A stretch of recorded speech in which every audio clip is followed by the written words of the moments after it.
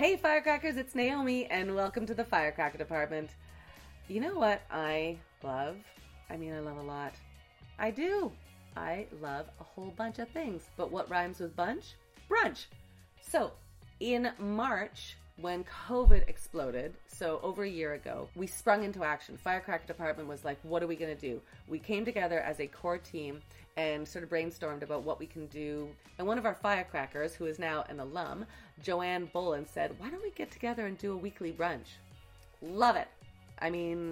You had me at brunch. I am such a fan of any kind of brunch, especially those brunches that start with like people coming over for like mimosas and coffees and eggs and whatever's. And then suddenly, because the conversation is so fantastic, brunch goes into lunch, snacks, dinner, cocktails, late night hangouts. I love those full day brunches. So Firecracker Department meets every Sunday, and we've been doing this for over a year thanks to brunch hosts Alyssa Abler and Kathleen Harkwell. Firecracker brunch is just one of my favorite things in the world because people come together and we talk about life. We talk about what people are working on. We talk about how we can come together to help folks create more, or if they're blocked, how do we get over those blocks? So if you're ever kicking around, it's 12 o'clock Eastern Time, 9 o'clock Pacific Time, and there's a Zoom link in our Facebook group, and we would love to have you there. Don't be shy. I guarantee you, it's your people. You're going to jump in on brunch, and you will feel at home so quickly. And we have folks from like England, Nashville, Minneapolis, Berlin, all over Canada, British Columbia, Ontario, Los Angeles. We have people jump in on brunch, and it's just a delight. We've been doing it for a year, and some of those folks I've never met in person, but I truly feel like they are some of my dearest friends now because we've gotten to know each other through brunch.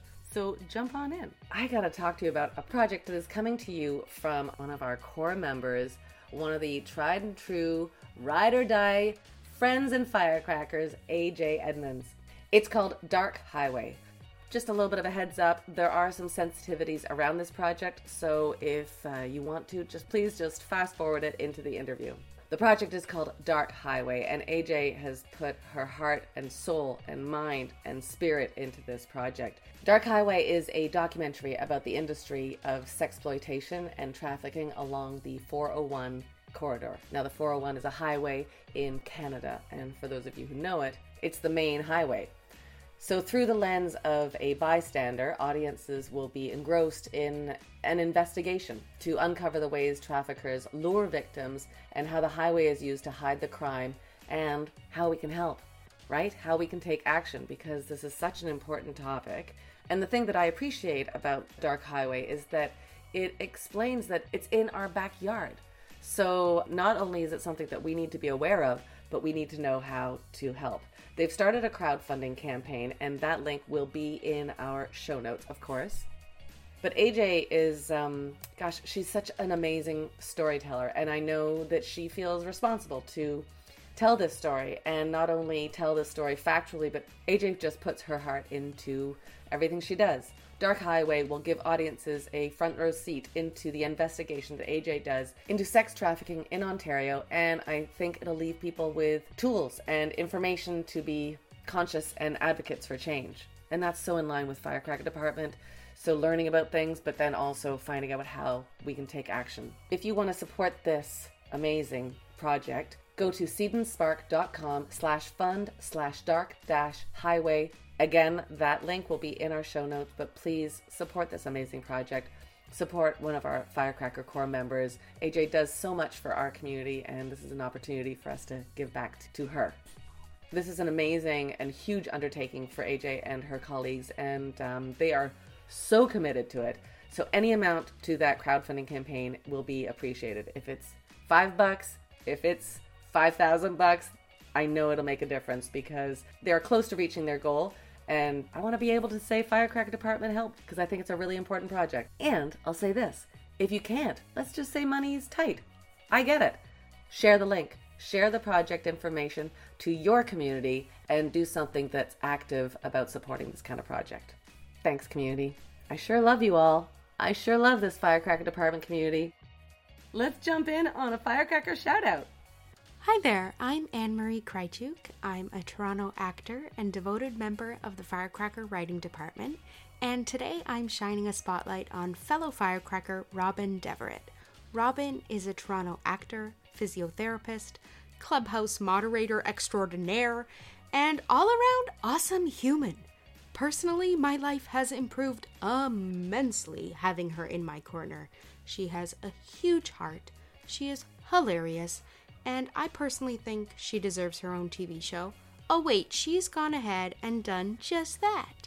Robyn has created Window Chats with Robyn, where she talks with industry professionals live on Instagram, and then saves those conversations and transforms them into podcast episodes so you can listen after wherever you get your podcasts. Follow Robyn on Instagram at Robyn Deverett. That's ROBYNDEVERETT.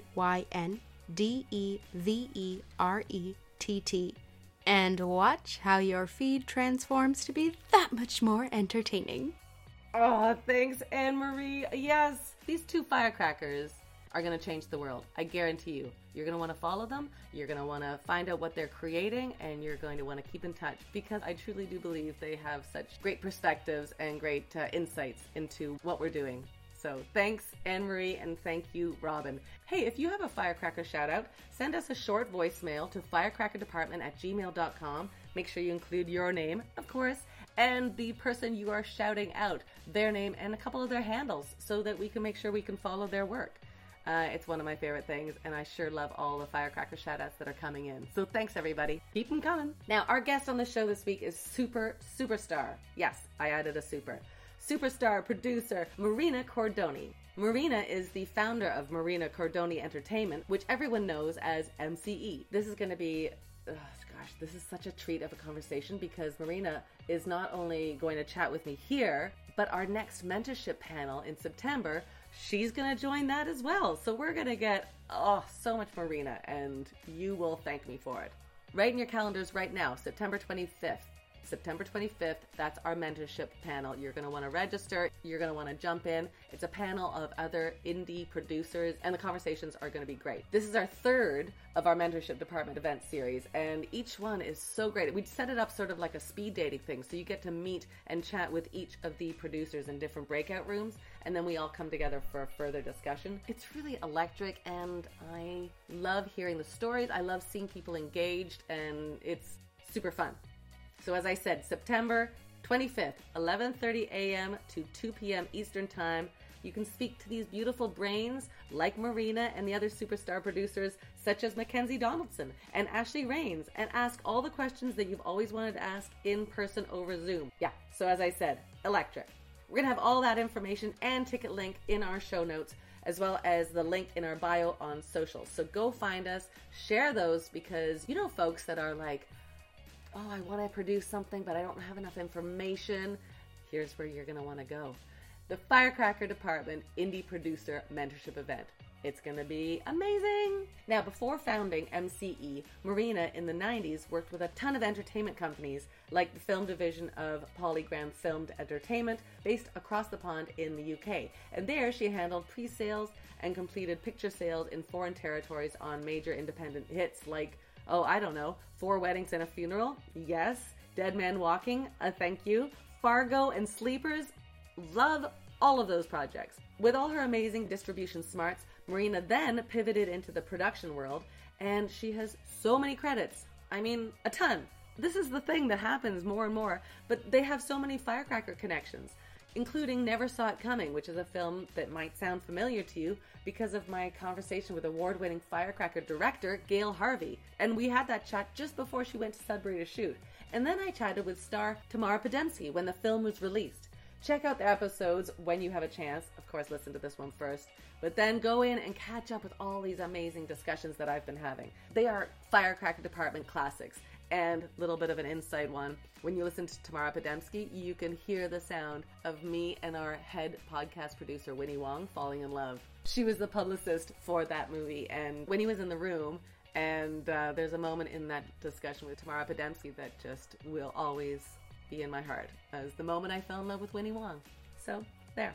Another Marina film we have to mention is American Hangman, starring firecrackers Jess Salguero and Joanne Boland. Right? See all these connections? Joanne Boland, whose idea it was to start brunch, it all is connected. 2 more amazing episodes to pair with this one. I mean, you could spend the day listening to Firecrackers, and I don't think you'd have a bad day. In fact, I think you'd be like, that was a pretty fantastic day. It's so amazing to see all these firecrackers just working together in the community, and I love all the connections, and I just see them more and more and more. One of the things that's really important to us at Firecrack Department is to shine a light not just on people that have established resumes, but people who are just starting. So no matter where you start, you're going to end up somewhere, and we love following that journey. So Marina met her business partner, Kelly Reynolds, when they both executive produced one of Hallmark Network's highest rated TV movies, Love on the Air.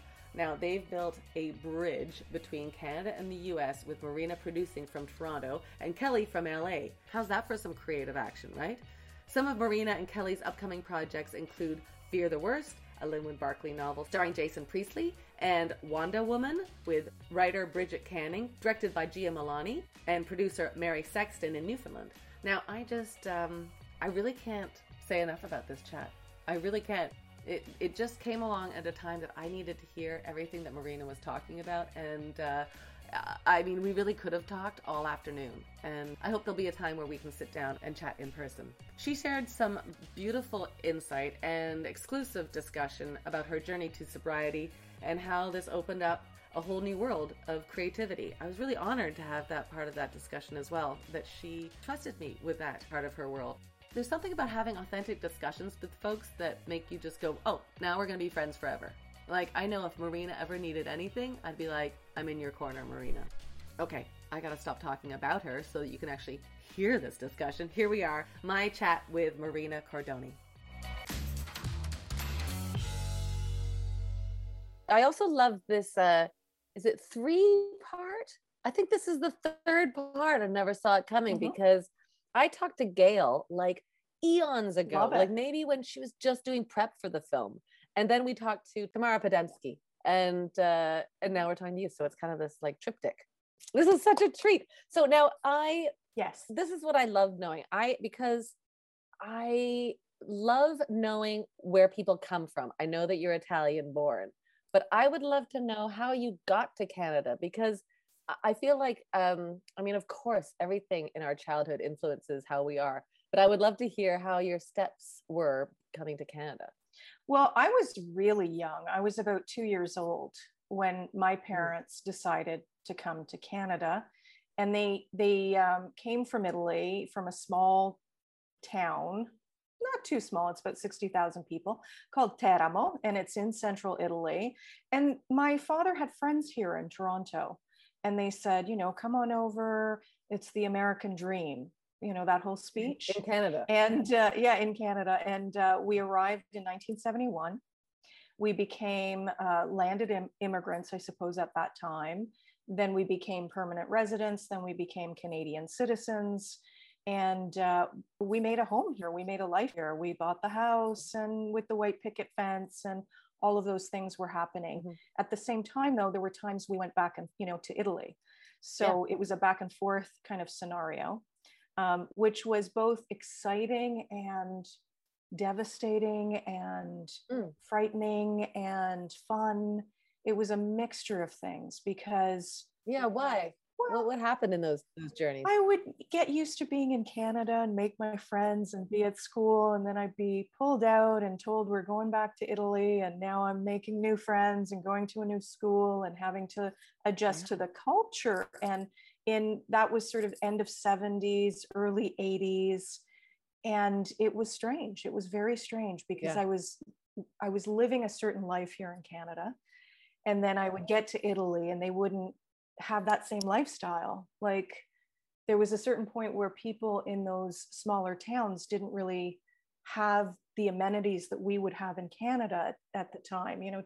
So I'd be asked, do you have telephones in Canada? And do you know, are there igloos? And so it was just a different, real cultural shock. And that happened 3 or 4 times. Yeah. And for a kid, that's such whiplash, right? Because you're trying to find your place, and you get your friends, and you get in your groove, and then getting that sort of movement back to Italy. It's pretty, as you said, like that must have been really scary sometimes for a little kid. Absolutely. And I didn't know the language the first time we went back to Italy. So although I was born there, when we came here, English became my primary language, with Italian being spoken in the house. And then layer on top that my mother is actually German. So we were also speaking German in the household. And then, my friends would come over and they'd be hearing like one word in Italian, 3 in English, 2 in German back. And they'd just be like, what is going on in this house? What's going on? What kind of circus is this? Yes. Yes. And it was a circus, but it was also quite beneficial in the sense that as I got older, having languages helped. Knowing Italian helped me with French, because it's a similar sounding language. So so it was a pretty crazy upbringing in that respect, back and forth. And we, I always think about when people talk about being uprooted and, lived in 14 different countries, and it's usually a military family. But we were not. My father was a mechanic. He studied mechanical engineering, and so there was no reason really to go back and forth, except they would be here and they didn't feel comfortable, and they'd move back and they'd be there and want to come back here. It was quite the trip. Yeah. Do you remember what things you found comforting that kind of gave you some ground to stand on? I think I was good at immediately making friends. And I think when I was in Italy, they really admired the Canadian side to me. So they were intrigued by that. And so exotic. Yeah. And just, it was the same coming back to Canada. So I was always lucky in being able to make friendships quite quickly. And that was really comforting. Like I would always find my people. Mm-hmm. Where do you think that came from? Because I think that social skill, I mean, that's a muscle that I feel like I'm constantly having to work out, as far as like putting yourself out there. And as a kid, it could have been, the path that you chose could have been like, I'm going to shut down. Yes. I'm going to protect myself. Yes. So do you remember like how you got those kind of skills? I'm very much like my father, and bless him, he's gone now. But he was inquisitive. He was curious. He was good at chatting with people. He was good at meeting people. He was good at being the first person to speak at the table. So he had this kind of ability to connect with people. And I was his shadow almost. I kind of followed him around as a kid, and I was learning from him, and I was watching him. So I do believe that's the reason why. But I also think really early on, I was interested in arts and culture. Okay. Yeah. So there was always something. Where did that come from? It was just there. It literally was just there. I cannot remember a day where I made that decision.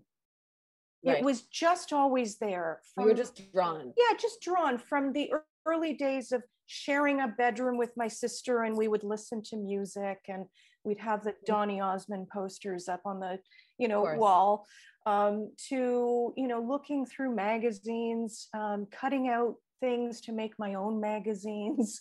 Then there was a time where I was extremely interested in the marketing of films, and I would sit, and I think I was, I was probably 7 or 8. You had to slow down for a second, but at 7 or 8, you're excited about the marketing of films. Like that doesn't make sense. This is sort of my curiosity about you, is because I don't know very many people that are like, one day I'm going to become a producer, but it does actually seem that you had that in your makeup. So Absolutely. At 7, you're like, tell me what that looked like as a 7-year-old interested in marketing. I didn't know what marketing was until like in my 20s. So yeah. So it was the era of the movie Saturday Night Fever. And the iconic poster of John Travolta in the white suit doing the dance. And it was a white background, and it had, the sort of Bee Gees kind of, font and logo for the music. And I remember seeing that in a magazine and literally analyzing it. Like, why did they choose just him in the picture? Why are they, using this font? And I think it was fueled by the fact that I was too young to go see the movie because it was restricted. Right. It was R. Yeah. So I'm like obsessed now with this film. Oh, that's so interesting. But yeah. it started with this attraction to these elements in this poster campaign. And, you know, and then as I mentioned, one of my favorite pastimes at that age, between the ages of 7 and 10, was to gather all sorts of magazines, cut them all up, and create my own magazine. So, and it was kind of, you were creating like lookbooks. It's ridiculous. It makes me laugh. It's not. It makes me so happy though. Like this, like, I mean, I say this lovingly, but like weird little kid, everybody's playing with dolls and stickers, and you're like analyzing the marketing behind Saturday Night Live or Saturday Night Fever. Yeah. Yeah. And then incredible. I was allowed to go see Grease. I'm not sure if that was restricted, and my parents just thought it was okay for me to see. And then again, I was like, got the album and was looking at the sleeve and was reading the credits, and then that sort of spiraled into being obsessed with television shows, right. and becoming a consumer, but from a using the word weird again, weird analytical.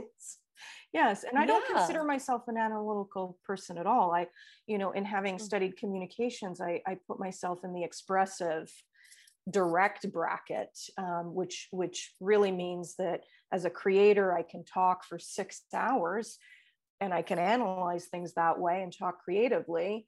But, you know, when I buy a new laptop, it sits on my desk for 3 days because I'm scared to look at the manual, you know, so. I mean, I can't really tell you the last time I looked at a manual. I'm like, if it's not user-friendly without the 3-step first 2 pages of the manual, then I don't think it's for me. Exactly. But I get it. I just want it to pop out of the box already done so that I can just get to work on the creative work. Right. I mean, this all seems like it's stemming from your pop's curiosity gene though. Yeah. What was your father's name? Giulio. And your mom's? Rosvita. Of course. Beautiful. Oh my gosh. I love when people say names of people they're connected to, because there's such depth in the way they say it, but that's really beautiful. So Giulio gave you the curiosity gene. And then do you remember like the step of going like you're going to go into the arts, you're going to go study communications. Do you remember when that became like your passion and everything else around you kind of fell to the side? Yes.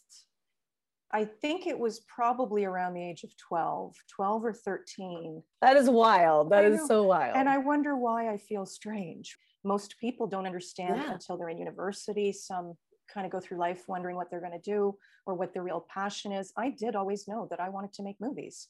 Mm-hmm. So by the age of 12 or 13, I'm actually at that point interested in the music scene. So I'm saying to myself, okay, how do I get into the business of music? Now, one step back, the business part comes from watching the show Dynasty. And there was Alexis. This is fantastic. You could write your autobiography like using pillars of shows. Yes. Because like TV taught you. It did. Absolutely, it did. It wasn't my babysitter like it would be for some families. My mother was a stay-at-home, but it was a teacher. Television was my teacher. So I'm watching Dynasty and Alexis Carrington, and she's a businesswoman. And this is way before we're all shouting about women and gender equality, right? In the business realm, and gender parity, right? Like, so I'm watching this woman who's extremely well-dressed, is very bossy without shouting at people, runs a business, has this gorgeous like husband who does nothing, I think, within the context of that storyline. And her desk is completely empty. And I looked at that and I went, I want that. And it wasn't a moment of, you know, how children say, I want to be the president, or I want to be rich, or I want to be a star. It was, I want to be doing important things. Oh, That's what I got from I that love that. Alexis Carrington from Dynasty. And Mm. so thankfully I didn't turn into that character that was very mean, I believe, if I remember correctly.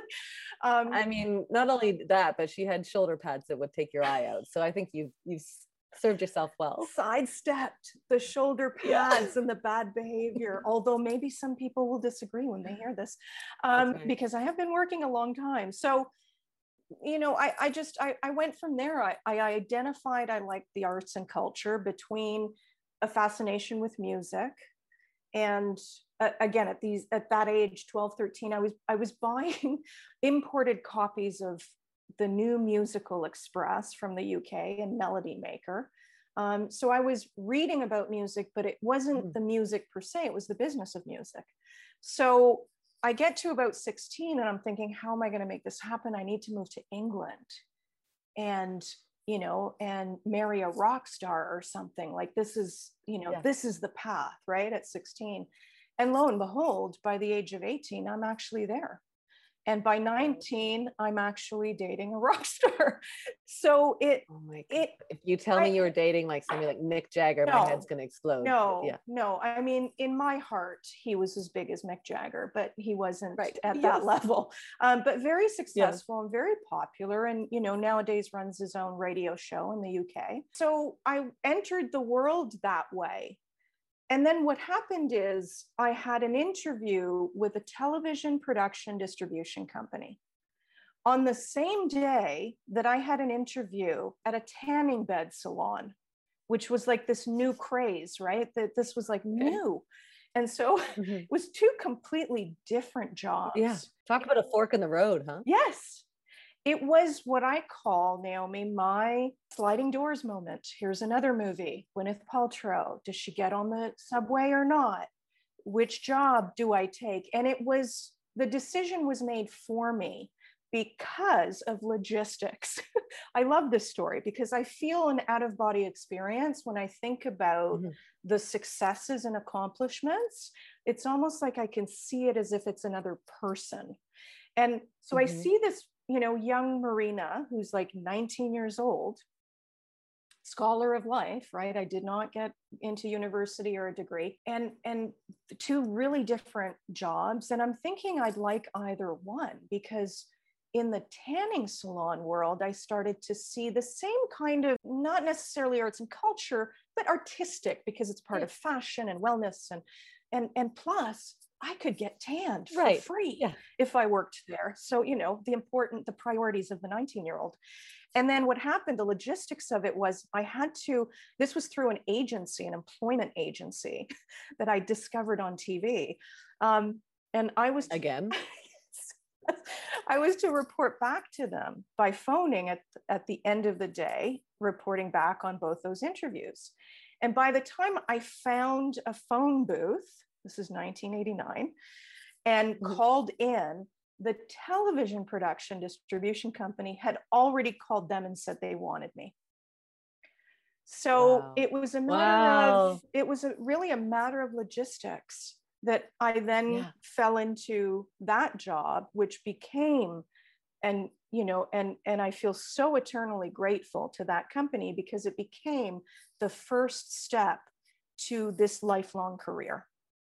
And was with people who truly, supported me, promoted me, helped me, and a woman who owns the company. Yeah. And so was there ever like a waiver? Was there ever a time that you're like, oh, if only that sun tanning job had come through? I don't think I wish that had happened, but I do wonder what my life would have been like had that happened. I mean, what would the natural progression of that have been?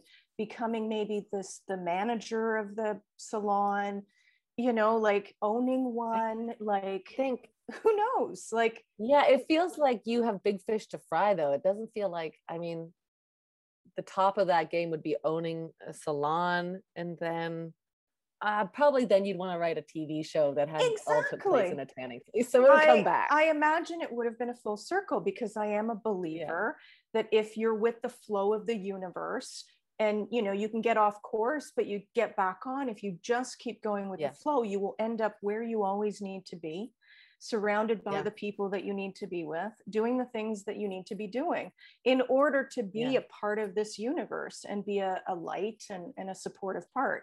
So you're right. What if I'd gone that direction? I probably still, you know, maybe there would be a reality TV show or something about the tanning salon, you know, and such honorable jobs, right? For those doing that, especially in this day and age. Yeah, I mean, it just feels like I feel like TV was like another sibling for you. So it was going to be part of your life in some form. Yes, yes. And so you talk about the universe, like I believe that too. Like if we can stop fighting the universe, then we're going to be okay. But it's when we stop listening to our gut and to our instincts. Was there a time that you weren't listening to the signs around you? Oh yeah, many times.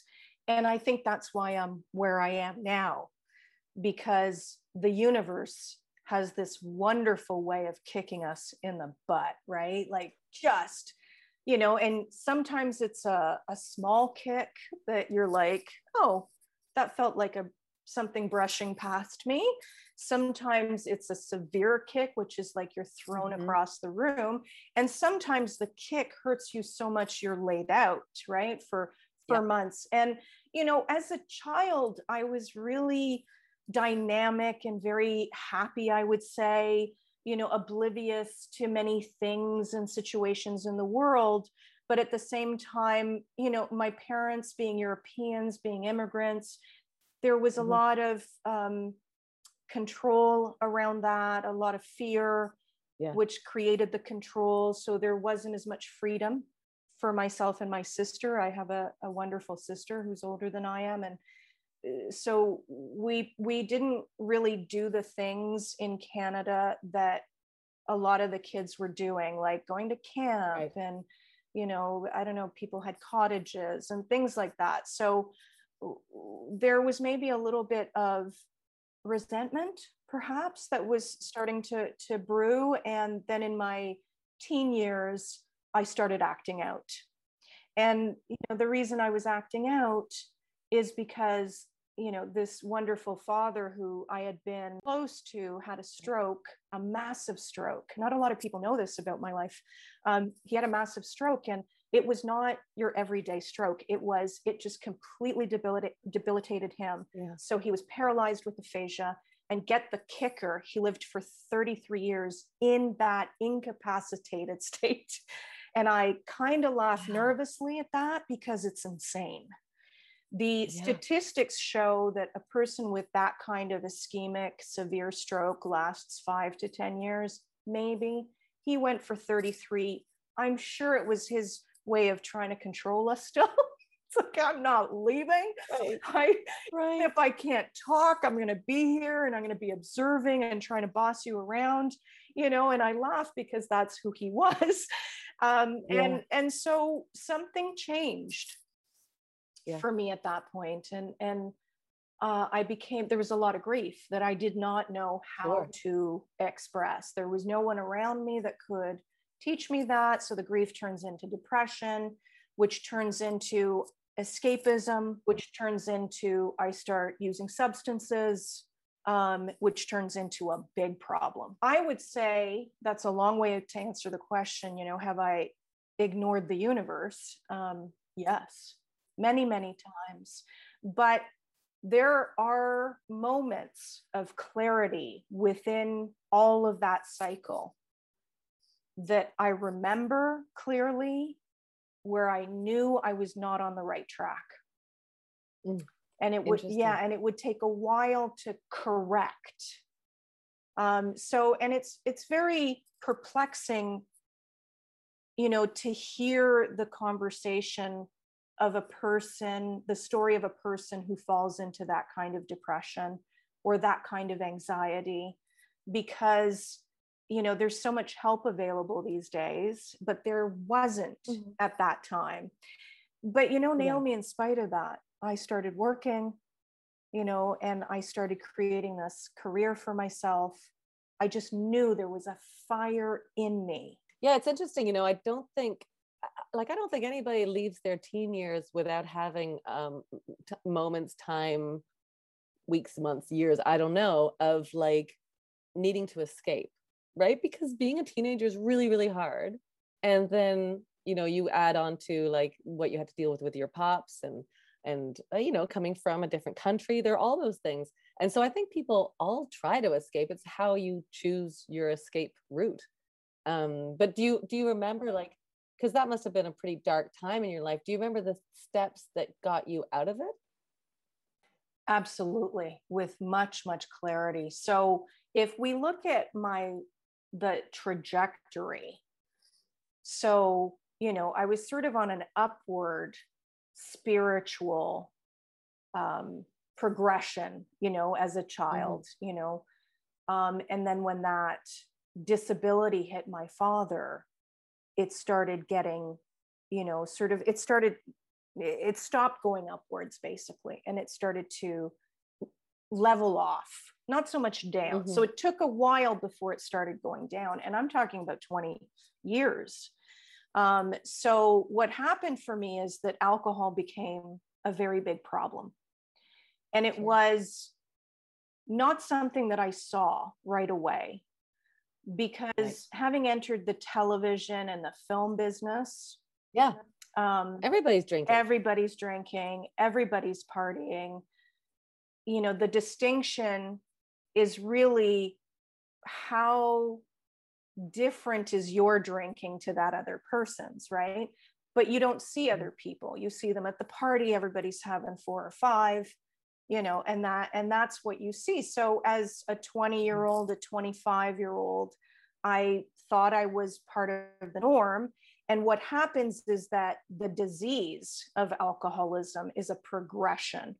So it progresses. So early on, it may not be the alcoholism that we understand. It could just be, it's starting, the progression is starting, right? So within that fold of drinking and being in the entertainment industry, at a certain point, I got to a level where I was dealing with very important, very responsible tasks at the companies that I was working for. And there would be a lot of interaction with alcohol that was part of the everyday life at film festivals, at television trade shows. You were wining and dining. So I spent a good deal of my 20s not understanding that I was progressing. So, you know, and at the same time, you know, there was workaholism. I was so invested in my work and I can so excited, and, you know, to be fortunate to be doing something that I had dreamt of as a child, you know, and tried to, you know, and worked my way towards it. It all just sort of as if I was floating in water. I understand that. Yeah, a feeling of you're excited, but there's something not right. You're not hearing or seeing. Yeah, you can't grasp onto anything as it's going by. Yes. But you're still motioning forward. Still going forward, still really, you know, successful, accomplishing the goals. The work was, you know, never compromised, because there was the workaholism. So I was constantly in motion there. So it was this moment in time that happened for me where the universe really came knocking, and it happened slowly yet quickly. And I hit what they call a bottom, they being every expert in the field. And a bottom to me is the moment of clarity. It's like when things completely shift, when the penny drops. And so I'm 37. At that point, I'd worked, you know, since the age of 19 in the industry that I loved. And I did extremely well in all the companies that I worked for. But then I hit this wall, which was very personal. And I recognized that I was using alcohol to dull, numb, escape. what was happening on the inside of Marina, which really was all the stuff from the past that I had carried, all the grief, all the sadness and anger and resentment that had come to this boiling point. The realization just came that I needed to look for help, and I did, and I got it. And that was almost 15 years ago. So it's quite the journey. It is quite a journey. I mean, when you talk about like the universe speaking to you, like it's not necessarily something that people, like it's what we were talking before, like people are aware, right? So maybe there's a hand that's like, hey, I'm here to help you. But it's super easy to just go, yeah, I haven't got time. I got work to do. Yeah. And I've got to keep up with this lifestyle that I've created. So the fact that you were able to shift, because it's also like I have not gone into the world of addiction. I definitely love working. So if there's an addiction, it's in that realm. But when you talk about like doing the thing you love, so you'd be like, well, what's the problem? I'm doing the thing I love. Why would I want to get off this track? Sure, I have a couple of drinks, but rock bottom is when you're not able to do the thing you love. What do you think? Well, it's sort of described as when the substance takes over and you can no longer manage your life. Now, the confusion that I see in when people attempt recovery from substance use is that idea of the management of your life. Often people can function. You believe that you're managing your life. So you're working well. There's no problems at work. You're showing up on time. You're doing the do things. You're earning money for the company and being productive, or for yourself if you're self-employed. Nothing really has fallen apart. You own a house and a car. You have a husband and a bank account. And that's, for most people, that is managing your life. What I recognized was emotional. I could no longer manage my emotional life. I could keep working. I could keep paying bills. I could keep, doing the things that I was doing on a day-to-day basis, showing up for family, taking care of my mom, and my dad in those days, caregiving for them, being a friend to people, being very compassionate. Thankfully, I'm an empathic person. But what it was all this brewing of the history of the grief and the trauma. And so much more that happened within the ages of 12 to 37. So there was re-traumatization happening. Right. And, if I couldn't look at it because I didn't even know what it was, So, the fun part of all this, and I say that for lack of a better word, I think it's fun, is that alcohol wasn't the problem, right? Alcohol is just the symptom of a much bigger problem. Every addiction is about the isms and not the word that comes before it. The word that comes before it is the symptom. That's what we use. But the isms are the feelings. It's the management of our emotional well-being. And often, people can function really well, especially if you're privileged, like if you have money or, you're okay that way. So you don't see things falling apart. You can pay for your bills. You can pay for your mortgage. What happens is that if your emotional well-being starts to decay, and this could take months, years, decades, then your physical ability starts to decay, not to mention your physical self, right? Because there's diseases that occur with too much quantity. So, of course, so it's really the ism part. And the ism part for me, I discovered along the way was that, I was using this substance, when things went quiet. So when I wasn't working, when I wasn't with friends, when I wasn't doing anything substantial that was taking my mind away and distracting me, then the demons would come in. And the demons look exactly like they're demons. They are anger and resentment and disappointment and hatred and jealousy and fear. I call fear the mothership, right? Because all those other emotions come from fear. You can always trace it back.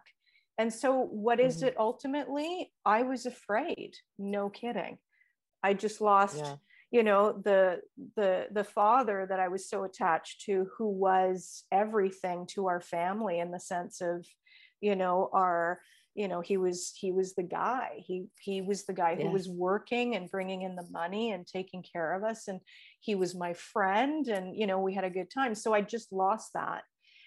And you know, Naomi, it's sad to think it takes a person that long to uncover the trauma and to get help and to understand.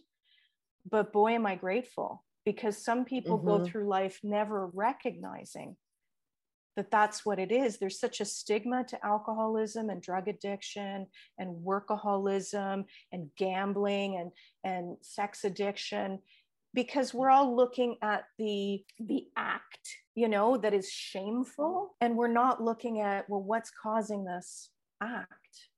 And I've been so privileged to have had that knock on the door from the universe, which was let's be real, it was a big kick in the ass, right? Like it was like, wake the F up, you know. And that moment, which I will always remember as January 4th, 2007, I said to myself, I'm dying on the inside. I don't know what to do, but I need help. And that little word, help, I had never said aloud, not since the age of 12. What had happened is I shut down, the fear took over, and I was petrified to ask for help.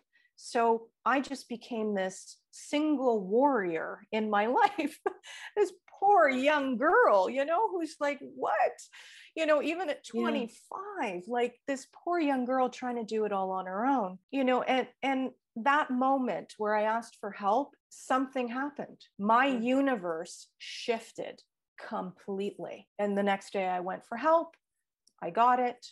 I stayed on a path of recovery, never to look back, one day at a time. Wow. This is what I feel when I hear people's journey of recovery from places like that, is super grateful because you have brought things to our community that nobody else could with the work that you've been doing.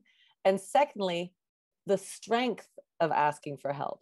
Like, I think that people that have gone through recovery in any way are like superhuman, because I think that when you're down for the count, it's everything that you can do just to lift your head up. Yes. So you not only lifted your head up, but you got your body up and you got moving forward. So yeah. And this is why I truly, truly believe that if we can let go of our perceptions of ourselves and other people, things and situations and deals and work and all of that, and just rest in the faith that we know it already. We know what we need to do. We know who we are.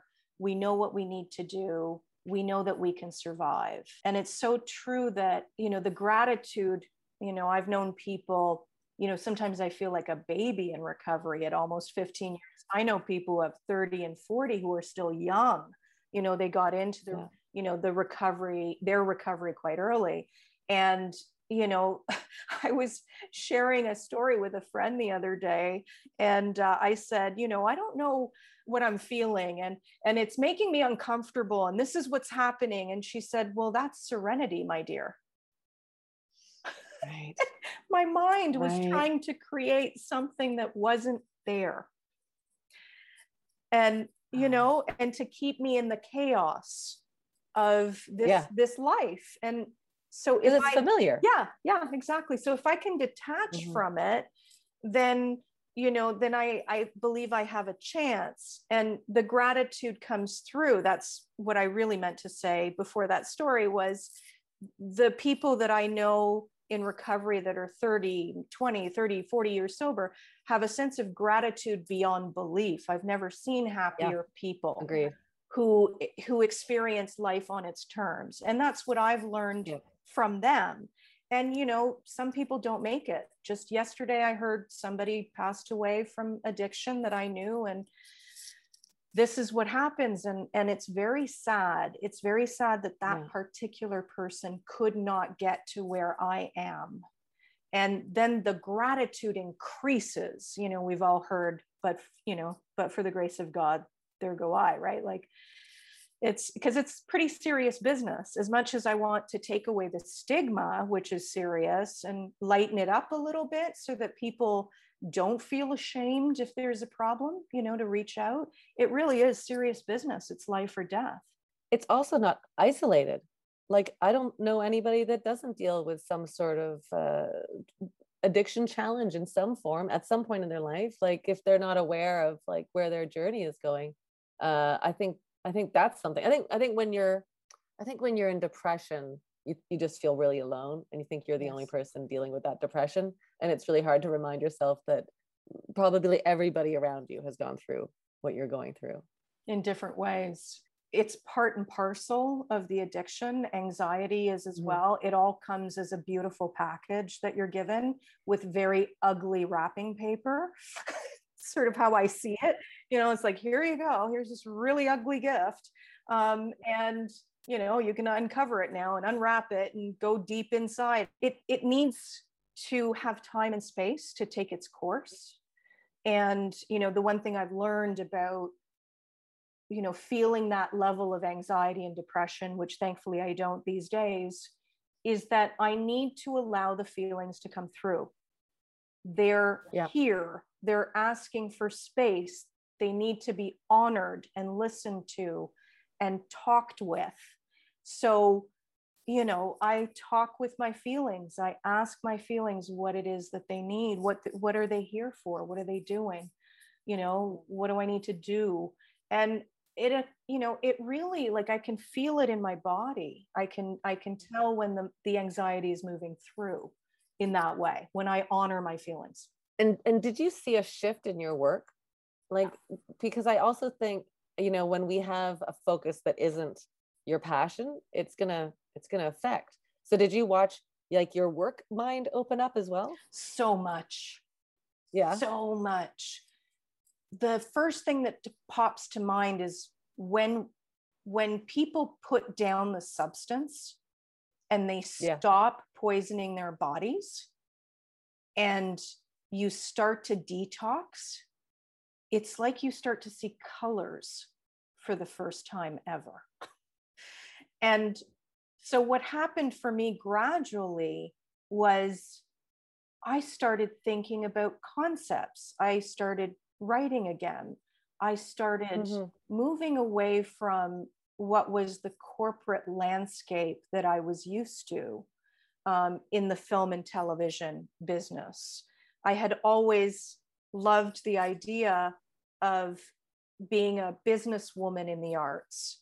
And now with sobriety, I had uncovered my creativity. I became an artist in the arts. Right. Oh, I love that so much. Yes. Who has business training and business experience.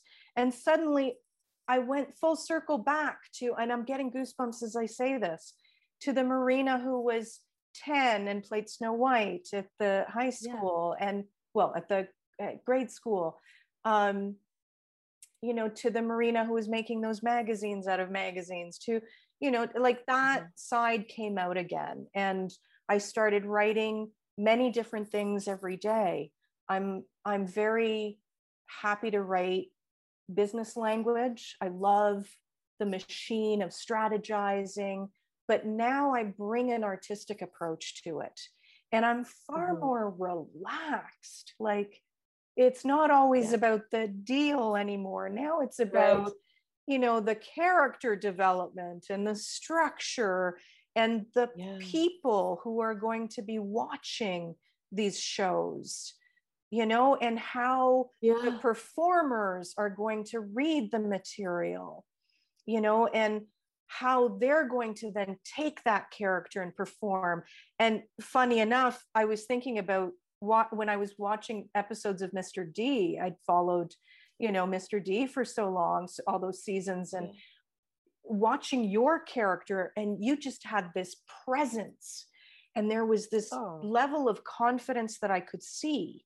But I knew that was also in the writing, that you had read that, interpreted it, and you were then able to passionately display that. And that to me is so important now. The deal is one thing, right?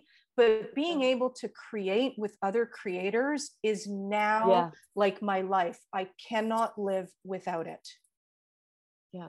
Just you can't. can tell though, you've got such like glow around you as you speak right now. It's almost like, you know, like once you've sort of healed your heart a little bit, you became an artist, not just a business artist. Exactly.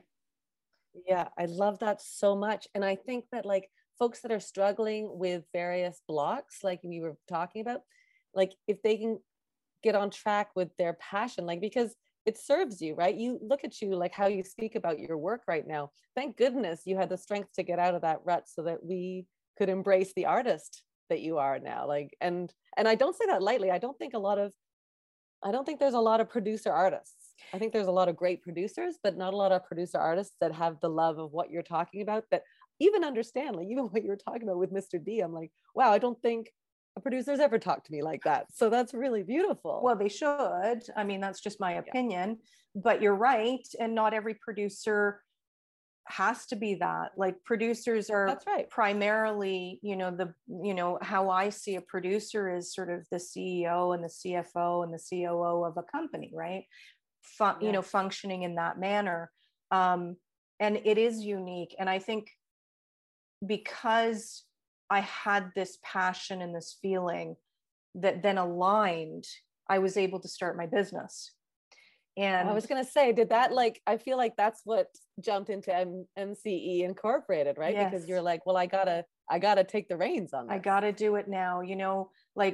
Before I started my company, I was, really grateful. I was privileged. I worked for a number of Canadian production companies, where I had the opportunity to learn, to provide business, strategies for them, to sell programming internationally and feature films, to executive produce, to manage staff. Like I had a very successful stint in Canada when I came back from the UK. Right. And it really did prepare me to launch, my company.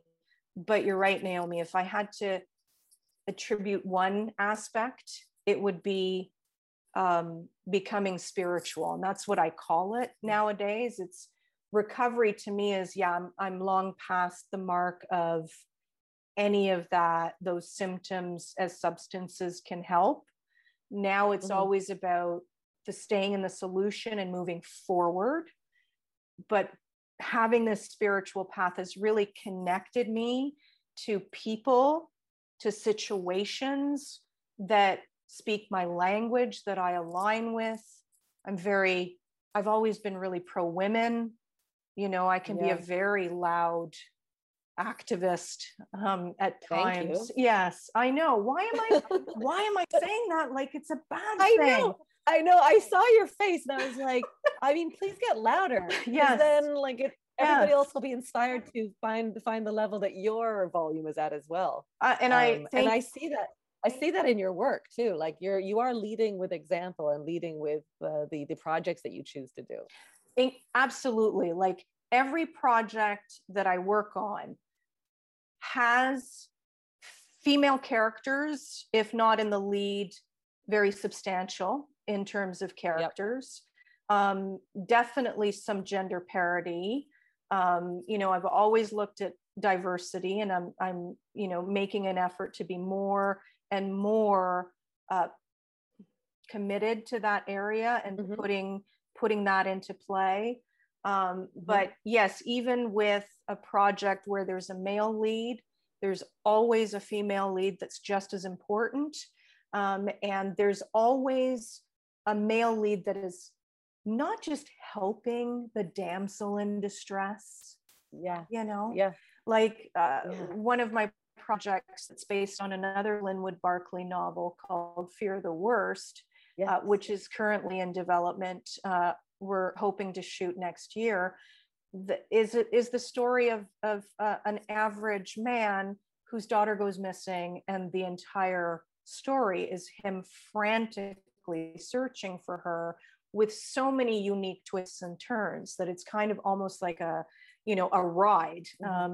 And I looked at that and I love Linwood Barclay. We had an amazing time, you know, with Gail Harvey making Never Saw It Coming. And fantastic. I just love him as a writer. And he also writes female characters really well.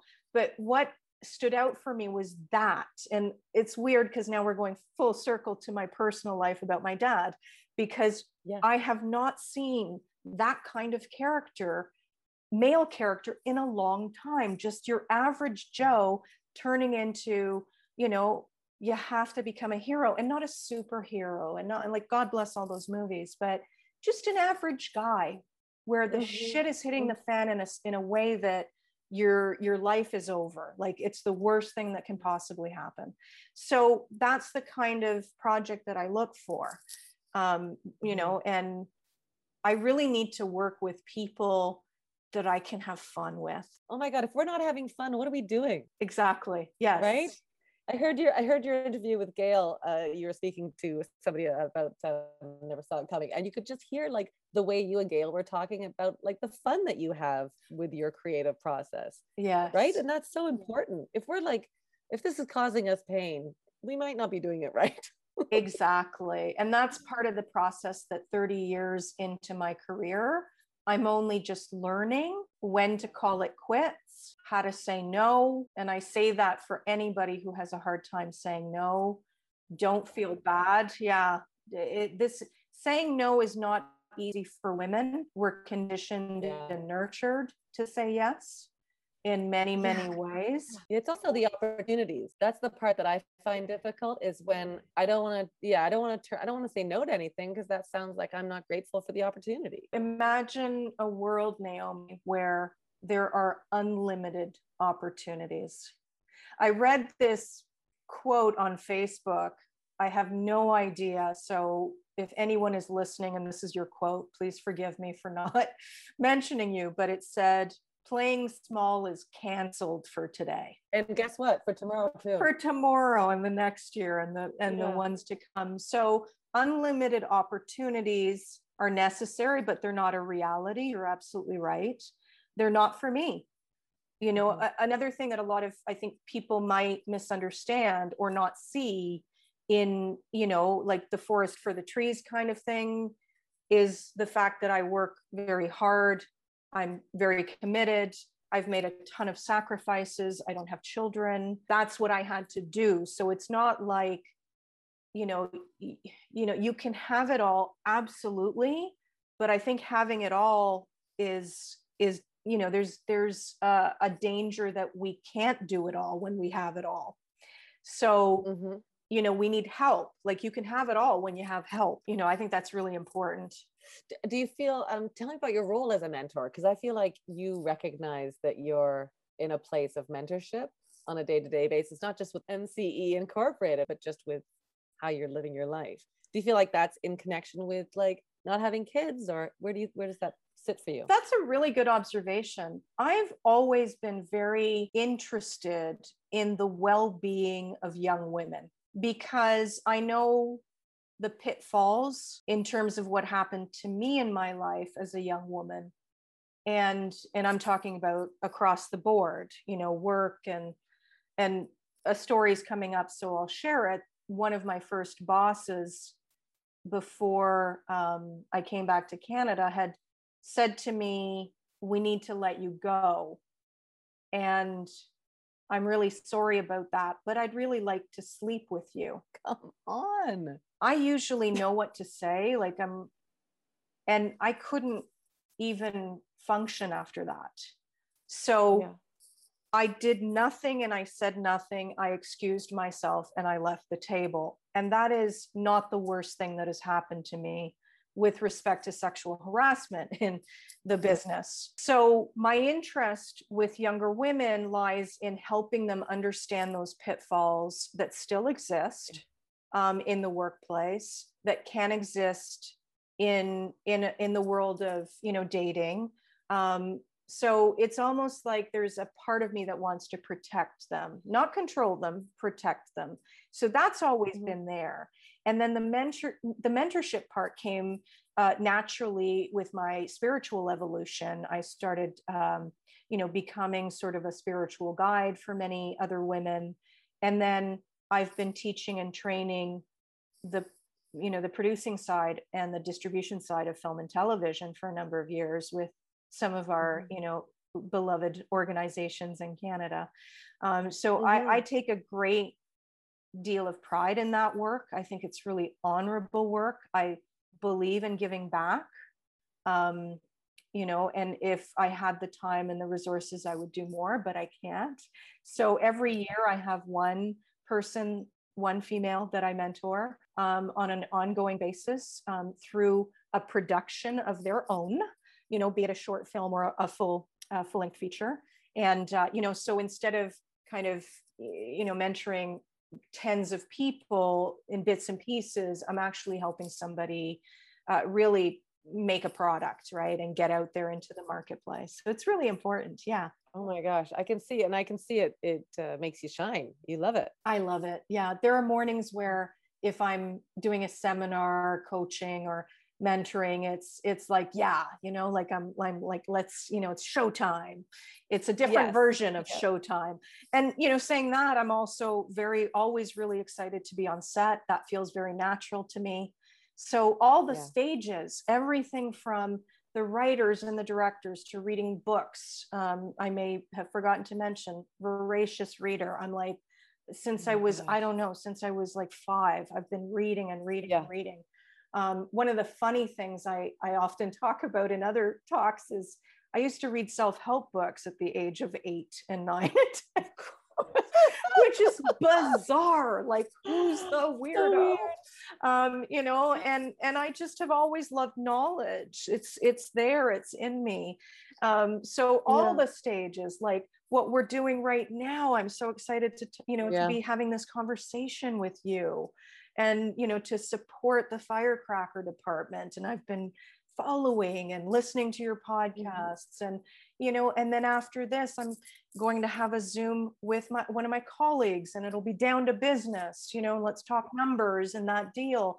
And then after that, I'm going to hop on a Zoom with some of my spiritual friends and we'll talk about that. Right. So, and then tomorrow it'll start all over again. And what's the area of spirituality? Like, are you in a healing spirituality? Because you speak about your spirituality, but I wonder I hate to put it in a box, but I'm wondering what box it's in. Sure. And I hear you. I get what you mean. Where am I connected? I would say I'm not a Buddhist per se, but I follow, their principles. So I don't study it per se. My spirituality is based on the principles of honesty and decency, integrity, love and connection. And I believe in a higher power. And I cultivate that experience. The higher power, often people say, well, what is that visually? And I can explain it as it's a being, it's a force, it's an energy. Sometimes the movie in my head clicks to the old guy with the beard. And sometimes it's this incredible, nomadic woman. And sometimes it's just the breeze. And sometimes it's an energy in my room.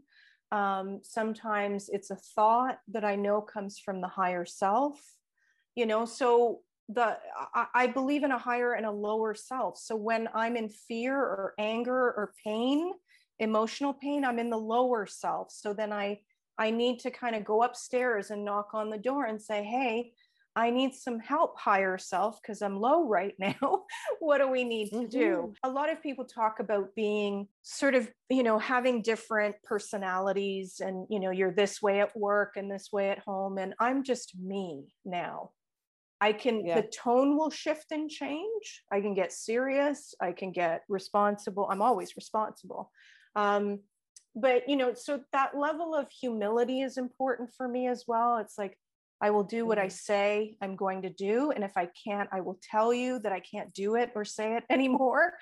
And just no bullshit, honesty, Like I'm just not interested in anything that is not real. Yeah. I mean, from where I'm sitting, you've kind of figured it out. I think I've gotten to a point perhaps where it seems like I figured it out, because there's a lot. And this is years and years of reading and studying and other people's wisdom and doing what we call the work. And the work means looking at yourself and your shortcomings and making right with yourself and the world. And like, it's almost like having like garbage, a can full of garbage, and you're just cleaning it out.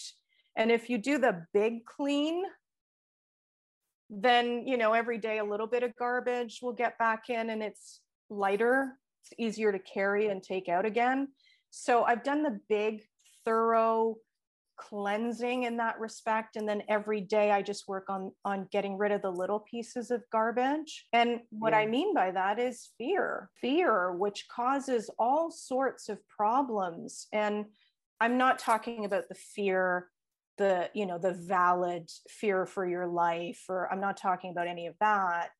I'm talking about the fear of, oh my goodness, I won't get that job, I won't get that money for the film, I won't get that star in my movie, I won't get that boyfriend, I won't, like all of the things that we want. That fear translates into the neuroses that I believe is the downfall of humanity, not getting what we want. It's basic and it's simple. And people will either decide to accept in one way and they numb out, or they become very aggressive and entitled and possibly narcissistic. And those two opposite ends are very dangerous for the rest of the world. So in looking at self, that's, going back to the idea of spirituality, what does it mean? It's trying to be my best, truest self, with humility and integrity.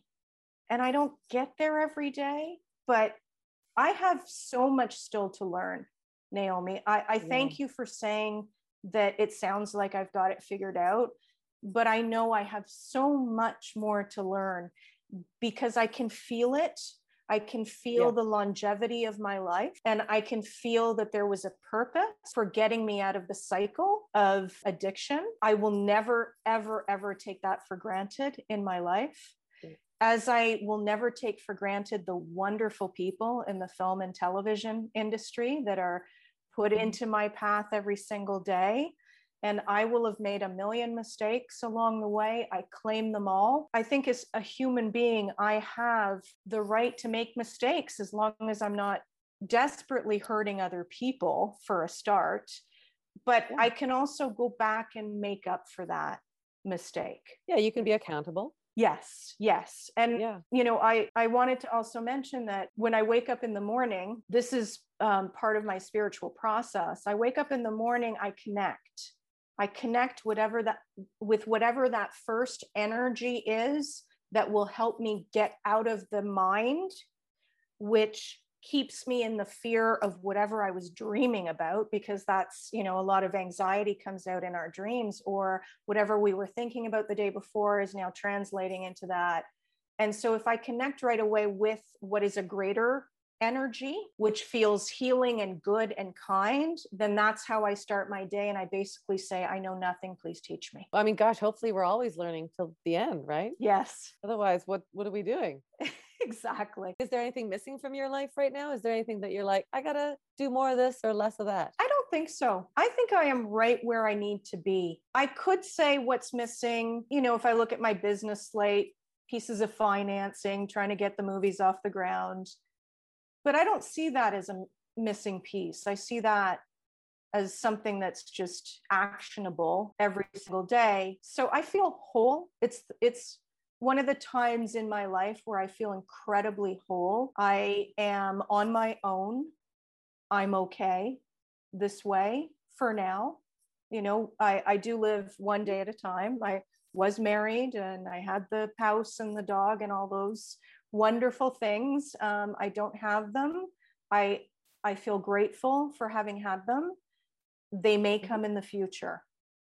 But in terms of missing pieces, I'm whole. I see that. Oh my gosh, this has been such a beautiful conversation. I don't want it to end. I have so many more aspects. It's going to be like a 3-parter. Marina. I love it. You know, there is so much to talk about when we talk about well-being, and so much when we talk about the harms of addiction, and so much to say about who is out there and how much help is available. I'm always, you know, around and available to chat with people who are suffering in that way. It's really important to me. I can see that. I mean, I think that the exciting thing for me is that folks like you are in our industry and recognize the value of spirituality and mental health. And I don't think that that's part of the discussion all the time. So I love that we're bringing that into the Firecracker Department's discussion. I love it too. I wish that productions, you know, could start with moments of silence and 5-minute meditations. I love that. Yeah, just to ground yourself before the director calls the first shot of the day, you know, like I don't think there's anything wrong with that. Like, what would be the harm in saying 5 minutes, tools down? Just take a moment and say, hey, we're making something really fun right now. Let's do it. Okay, 5 minutes. I'm up. Yeah, let's do it. We do it every time we do a Firecracker Department meeting because we have a wellness department. Emily Churchill, who's a Reiki healer and that leads a meditation. And so we make it part of our system. Like, I think it's just a muscle that needs to be exercised, but I'm all for what you're talking about. Let's do a meet and greet at the beginning of projects. Let's wear name tags so we can call each other by our first names. Yeah. And let's like put some value into what we're doing past the creation, past the product. I agree. And to really be careful with respect to people's mental well-being on sets, to make sure that they're looked after and taken care of, because we have long days, as you well know, and there are personalities that clash. And of course, it's COVID. You know, that's another thing. I was kind of grateful that I didn't have anything shooting at the time of COVID. No kidding. It scared the living daylights out of me, the idea that I might have been responsible for hundreds of people in the middle of, you know, this crisis. And so I had moments throughout 2020 and you know, to reflect and to think about how to move forward in the years to come and to develop projects. And, you know, I just want to cheer on the people that did go to set every day. Amazing. Like, I have friends who, you know, have been working since, you know, never stopped. And, you know, the stress and the fear and the confusion and the PPE and everything that made it such a big struggle. I just, you know, we have a great industry that way. We do. I mean, people work really hard and they do their best looking after each other. And as we've been talking about, I think we can always do a little bit more and we can always do a little bit better, but they're working hard for sure. I also had another idea. So if we don't like the meditation before we start shooting, we could always do a dance, you know, like a dance break. This is what I thought. Yes. We do like a half-day dance break. Let's put on some tunes. Yeah. You got to put things down and a little dance. Yeah, and you just shake it out. You kind of shake it out and, you know, and help. And I believe the body working that way, whether it's reflection, meditation, dancing, yoga, 3 or 5 minutes implemented can change the brain waves automatically. And if you've had some sort of stress or anxiety, it'll clear it and everyone can move on again. There's, you know, there's this idea that our business needs to be tough and aggressive and backstabby and all that. And I'm like, why? You know, I just want to work with really great people, treat each other well, you know, learn something new from each other, make a really good product that other people enjoy, and keep doing that all over again. And, you know, and hopefully employing a lot of Canadians, because I did, you know, throughout my career, decide to stay in Canada, you know, which was a tough decision when the industry is far broader in Los Angeles and there might have been more opportunities. So I made that decision, and I love our talent. I do have to say we need to nurture you more. It's one of my little kind of pet peeves, or, you know, where I really truly believe that there's a lack of supporting the talent, the performers in this country. Yeah. and helping you get to your next levels. And, you know, the same way we do with crew, the same way we do with writers. And Yeah. I thought you meant nurture me specifically. I'm oh, like, we oh can my do gosh, that. thank you so much. We can absolutely do that. No, but I think you're right. I think that, like, you know, talent in Canada is extraordinary, and there is a level of like, you've had your opportunity, back to the end of the line, as opposed to like, what else do you want to do? Hey, do you ever thought about writing? You ever thought about directing? Like, that's the things, you know, one of my dear friends, Danny Kind, who is in Working Moms, is like starting to open her brain up to directing. And I'm like, yes, that's exactly right. Let's start to like fill our tool belts. Absolutely amazing, especially for, you know, for the gender parity as well in this country, like getting women to start looking at directing and cinematography and all of that good stuff. Editing, everything. Absolutely. Like, I mean, this is, yeah, I mean, this is what we're doing in Firecracker Department with the mentorship, is like recognizing that we actually have some role models to look up to and to reach out to. So if you think like, I mean, this is my favorite thing to talk to producers about, because other than you, I don't think many 7-year-olds have like dreams of becoming producers, but you know, they also don't have like a self-help book in their back pocket. But that's makes you you. Yeah. So I love like introducing that world, and you're right, we need to do it all. But I feel such calmness and such confidence knowing that you're in this community, because I feel like you are a change maker, and I feel like I don't know, I'm in your corner. If you need any help with any changes that you're working on, I'm there for you. Absolutely. And vice versa. You know, I have to wrap it up. I have to. I don't want to, Marina. We can talk, but we're obviously going to talk forever at another time too. Absolutely. This is just the start of our, but I have to do some wrap up things. So I'm going to turn the table and say, do you have a question for me? So my question to you is, and I got to set up the scene first. So a modern day genie has now landed down on Earth and is joining us right now. And she is offering you those 3 wishes that we know genies do. However, it's conditional. You are being granted 3 wishes to change the world. What would those 3 wishes be and do? Okay, I'm going to go with all my instincts. Okay, so my instincts is that we do something in school that teaches children the power behind kindness, so that it's not the power behind hard work, but it's actually the power behind respect and kindness. And that's taught at like a really early age. Amazing. That's one thought. Gosh, I do think that there should be a dance break like all over the world at some point, just to make the world shift a little bit. I think that's a really important thing. I'm going to use up all my wishes. World changers. Yeah, dancing, kindness. I don't know. You know, I'm such a believer that everybody has the power to change the world individually. I just think that we all just need to step into it more. Like when you talk about like the bravery of making change, the bravery of helping. Maybe it's bravery. I think folks need to recognize the power of bravery, because I think that we can all change it. Yes, I see almost a sprinkle. Everybody gets sprinkled the bravery. Those are beautiful and so insightful and so encouraging and so compassionate, because I would expect a lot of people go to the things, right? Well, we'll change the environment. And the truth is, you hit the nail on the head with the change starts within. If we can become kind and loving and brave, then we can change the world. And I think that's what's missing. Oh, you're going to make me cry. So that's Naomi, so you're in charge of the world now. No pressure. None at all. And so now you're nurturing us. All right, wrap up questions. Here we go. Ready? Yes. Fill in the blank. To me, a firecracker is? Someone who is kind and generous, like Naomi.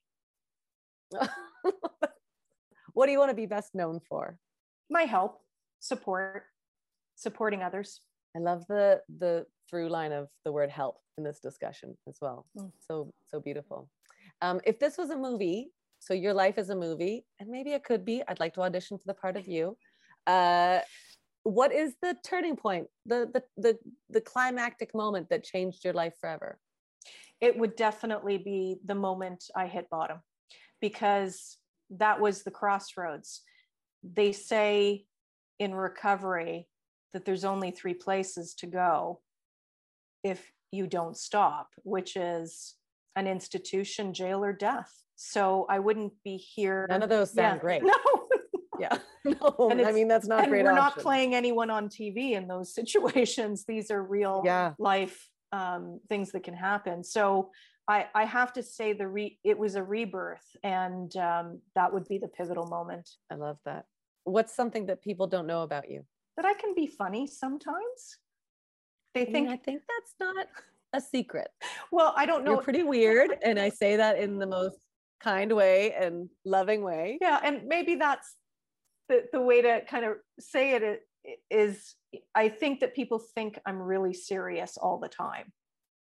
And I have a very fun side to me that can be really spontaneous and fun to be with. What's something that you haven't done yet, but you know you have to do? I haven't written a book. Oh, please write a book. I need to write a book. Yeah, it's not there yet. The muse has not appeared yet. It's kind of all over the place. Yeah. Who's a firecracker in your world? Well, automatically, I have to say the firecracker in my world is a producing partner. She's my producing partner who's based in Los Angeles. Her name is Kelly Reynolds. And she and I have been working together, I would say, for the last couple of years, made it official last year that we were building a bridge between Los Angeles and Toronto, so US and Canada. And I have to say, she's a firecracker of the highest degree. She's beautiful inside and out. She's strategic and grounded. She's fun to be with and around.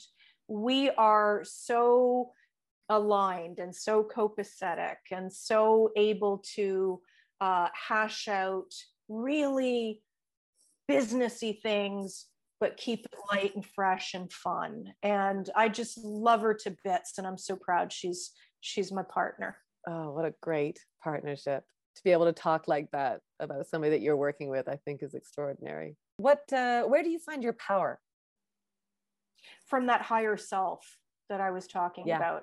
And, that comes through the work that I do. If I'm reading spiritual material, always trying to encourage my mind to meet my heart and operate from that place rather than the fear and the judgment and the resentment. What's the best or the worst advice you've ever gotten? Oh, the worst. That comes well, there's so much bad advice. I don't know where I learned to just not really filter all that stuff. But I think one of the worst pieces of advice came really early in my career when I was told, when I was looking for a job after I had been a receptionist, and I was told not to dream too high, to really keep grounded and realistic. So not look for jobs that were anything above reception. So if I had listened to that piece of advice, we wouldn't be sitting here. So that was really terrible. Best piece of advice is when I was having a really hard time with a financial institution in business. And one of my colleagues at the time said to me, don't get stuck in this, just close the business, move on, and never work with them again. And that little piece of advice saved me weeks of resentment and being stuck in the resentment, right? So just, finish off the business and move on. Final question is advice you would have given to your younger Marina. Don't worry. The path is really clear if you put your glasses on. Nothing can hurt you the way that you think. My heart is just so full from this discussion. I truly have just enjoyed this so immensely. And I feel like a sense of calm. It's sort of like when, it's like when your friends marry somebody that you really like, and you're like, great, now there's other people that care about that person's heart. And I feel like I care so much about our industry. I care so much about what we get to do. And then knowing folks like you are in this community, I'm like, somebody else cares that much too. So it's really beautiful. It is. It's important. And I'm glad that, you feel the same way. And oh, thank you so much. Thank you, Naomi. So it's much. Been a pleasure. It's such an honor to be here. Such a great moment to be able to speak and share. And thank you for giving me the space and the voice, even though I'm weird. I would say I want the weirder. The weirder the better. And maybe especially so.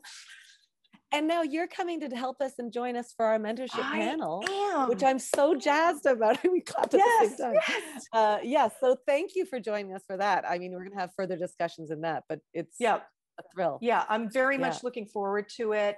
I'm already, mentally preparing, even though it's in September, I understand, but I'm like, okay, I'm already chomping at the bit. Who are the participants? What, I'm already starting to write my notes. I'm there with my bells and my whistles and my weirdness. Okay. Yes, I'm in.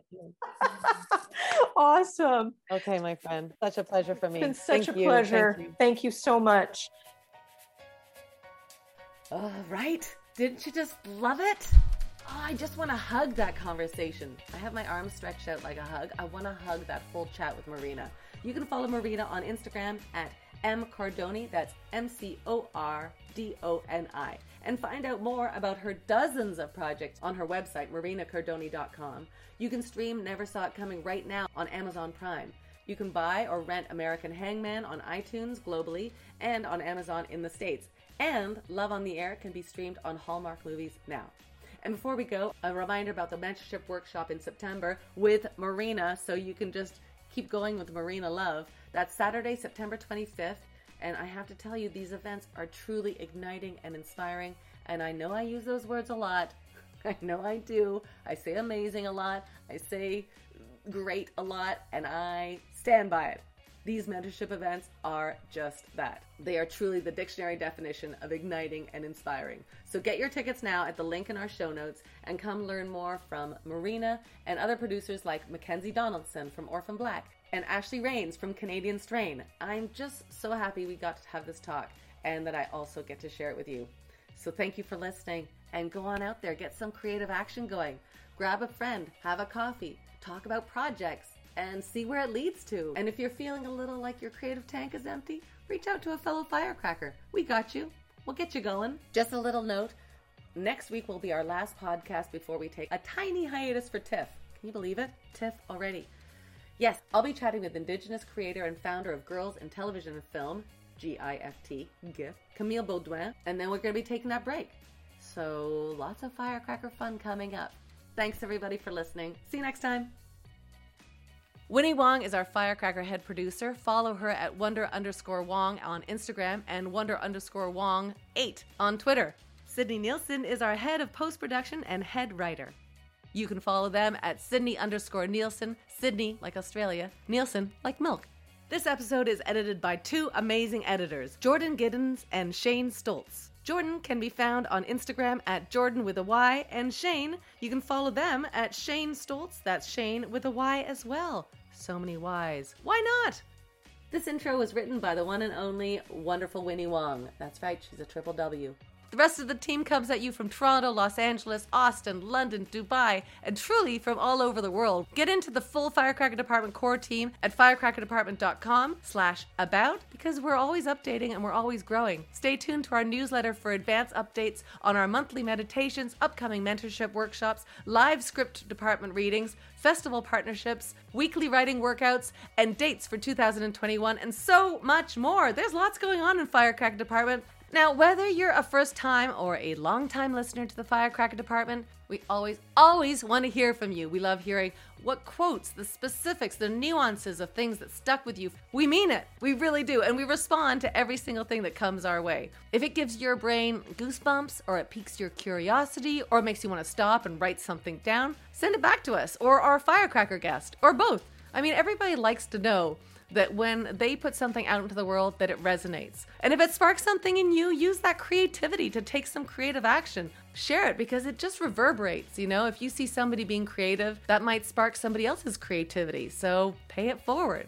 Thanks also to Jeff Milutinovic and Igor Korea for our theme music. And thanks to you. Yeah, you sitting there, driving there, walking there, working out there, and taking time to listen. We know there's a lot of options out there, and we really appreciate you choosing us. We hope to see you at maybe brunch, maybe the writing workshop. And until next time, thank you for listening to the Firecracker Department. We'll see you next time.